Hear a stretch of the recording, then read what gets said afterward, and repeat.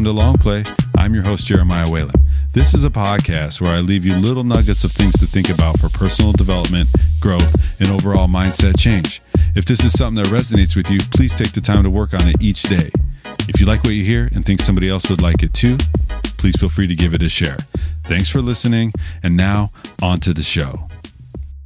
I'm blinded by science. Well, more specifically, self-science. A self-scientist.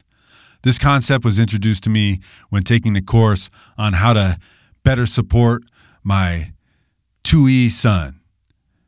And the concept is basically find out what you like to do. Try a bunch of things and see what sticks.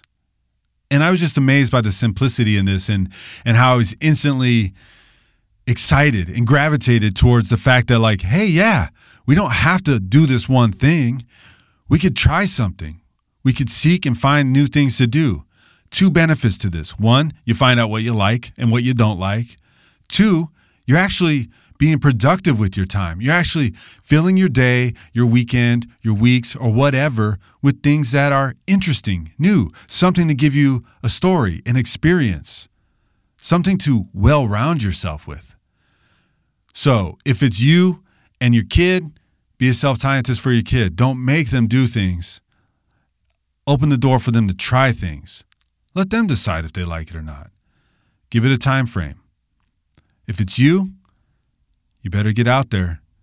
I don't believe that saying, you can't teach an old dog new tricks.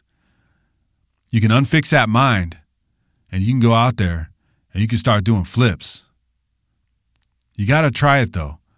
You got to try new things. You got to be a self-scientist. You can even be one of those crazy ones with the wild hair and the lab coat. Give it a try. Take a cooking class.